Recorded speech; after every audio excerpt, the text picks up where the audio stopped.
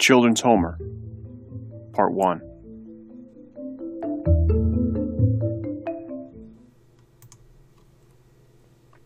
Chapter 21.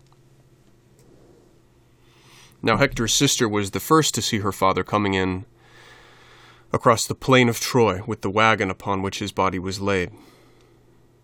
She came down to the city, and she cried through the streets, "O men and women of Troy, ye who often went to the gates to meet Hector coming back with victory, come now to the gates to receive Hector dead." Then every man and woman in the city took themselves outside the gate. And they brought in the wagon upon which Hector was laid, and all day, from the early dawn to the going down of the sun, they wailed for him who had been the guardian of their city. His father took the body to the house where Hector had lived, and he laid it upon his bed. Then Hector's wife, Andromache, went to the bed and cried over the body. "Husband," she cried, "thou art gone from life, and thou hast left me a widow in thy house. Our child is yet little, and he shall not grow to manhood in the halls that were thine. For long before that the city will be taken and destroyed. How can it stand when thou who wert its best guardian hast perished? The folk lament thee, Hector, but for me, and for thy little son, doomed to grow up among strangers, and men unfriendly to him, the pain for thy death will ever abide." And Hecabe, Hector's mother, went to the bed and cried, "Of all my children thou, Hector, wert the dearest. Thou wert slain because it was not thy way to play the coward. Ever wert thou championing the men and women of Troy, without thought of taking shelter or flight. And for that thou wert slain, my son. And I, Helen, went to the bed too, to lament for noble Hector. Of all the friends I had in Troy, thou wert the dearest, Hector," I cried. "Never did I hear one harsh word from thee to me, who brought wars and troubles to thy city. In every way thou wert as a brother to me. Therefore I bewail thee with pain at my heart, for in all Troy there is no one now who is friendly to me." Then did the king and the folk of the city prepare for Hector's funeral. On the 10th day, weeping most bitter tears, they bore brave Hector away, and they made a grave for him, and over the grave they put close-set stones, and over it all they raised a great barrow. On the 11th day they feasted at King Priam's house, and on the 12th day the battle began anew.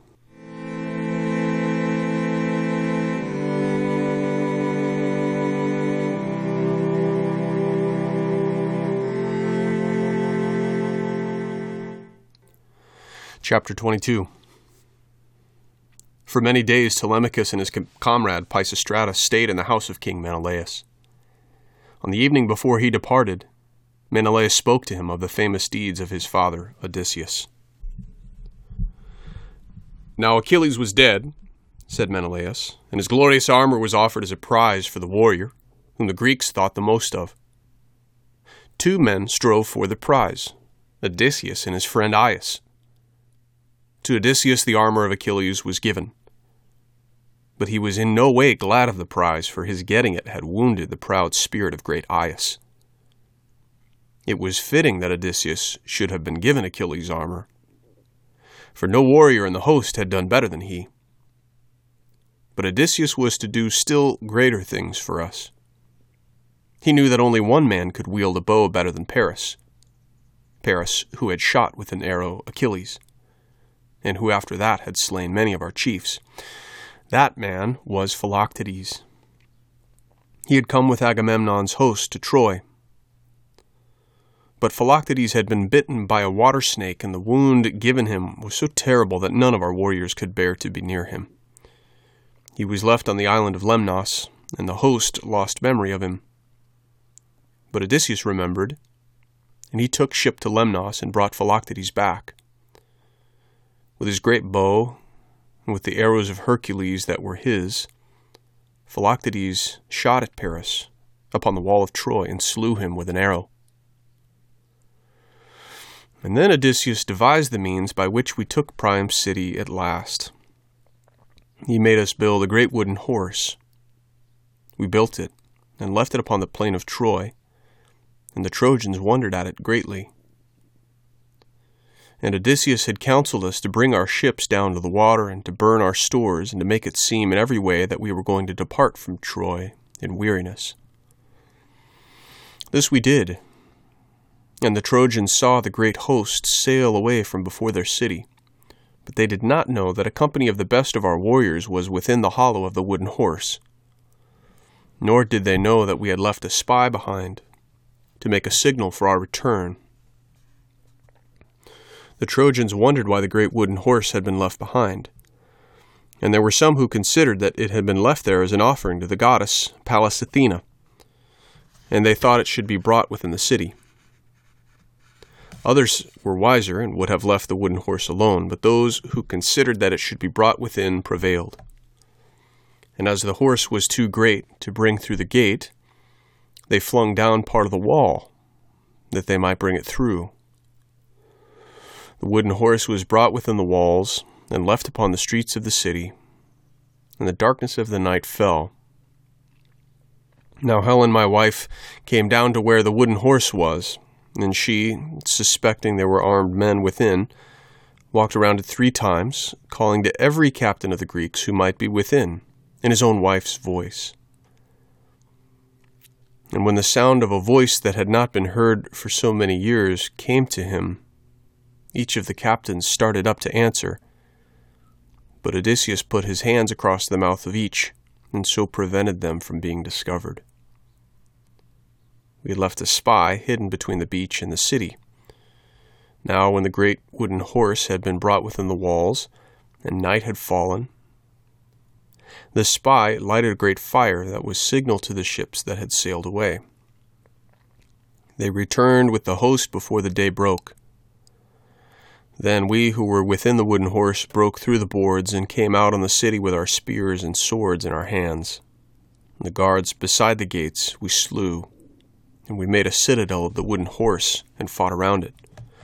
The warriors from the ships crossed the wall where it was broken down, and we swept through the streets and came to the citadel of the king. Thus we took Priam's city and all its treasures, and thus I won back my own wife, the lovely Helen. But after we had taken and sacked King Priam's city, great troubles came upon us. Some of us sailed away, and some of us remained on the shore at the bidding of King Agamemnon to make sacrifice to the gods. We separated, and the doom of death came to many of us. Nestor I saw at Lesbos, but none other of our friends have I ever since seen. Agamemnon, my own brother, came to his own land. But I would have been happier for him if he had died on the plains of Troy, and if we had left a great barrow heaped over him. For he was slain in his own house, and by one who had married the wife he had left behind. When the Ancient One of the Sea told me of my brother's doom, I sat down upon the sand and wept, and I was minded to live no more, nor to see the light of the sun. And of thy father Telemachus I have told thee what I myself know, and what was told me of him by the Ancient One of the Sea, how he stands on an island where the nymph Calypso holds him against his will. But where that island lies I do not know. Odysseus is there, and he cannot win back to his own country, seeing that he has no ship and no companions to help him make his way across the sea. But Odysseus was ever master of devices, and also he is favored greatly by the goddess, Pallas Athena. For these reasons, Telemachus, be hopeful that your father will yet reach his own home and country.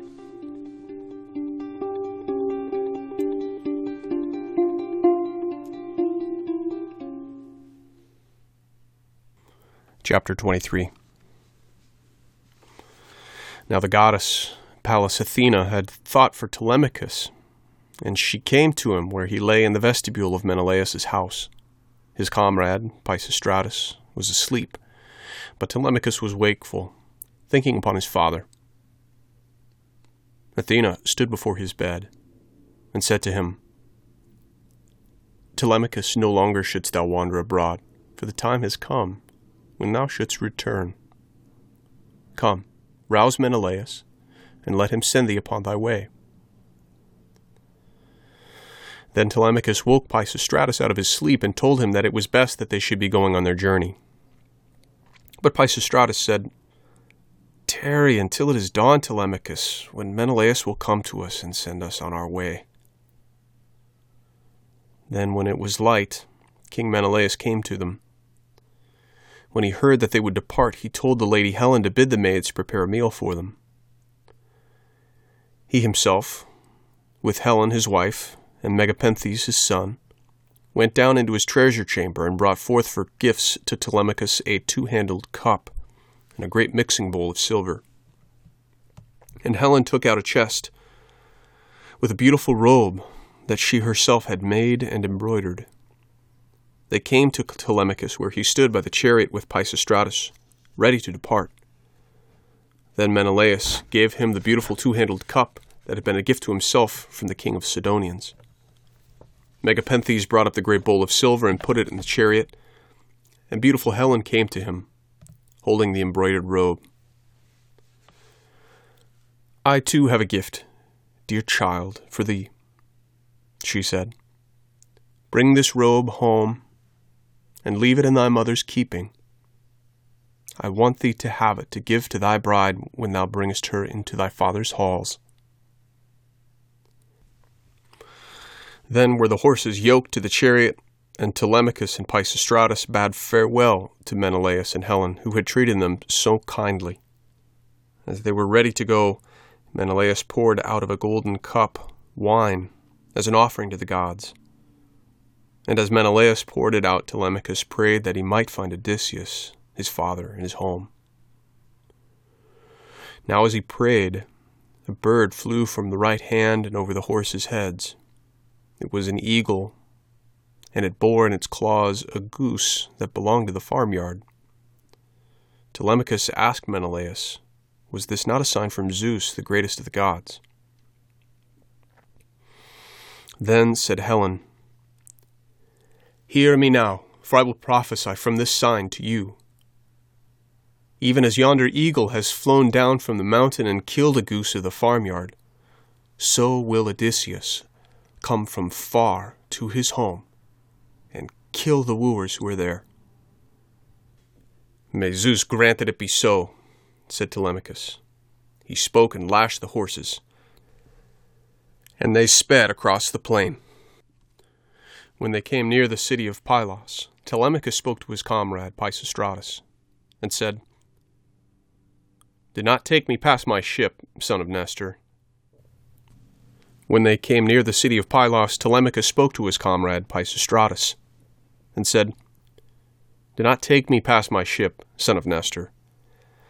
Thy good father expects me to return to his house, but I fear that if I should, he out of friendliness would be anxious to make me stay many days. But I know that I should now return to Ithaca.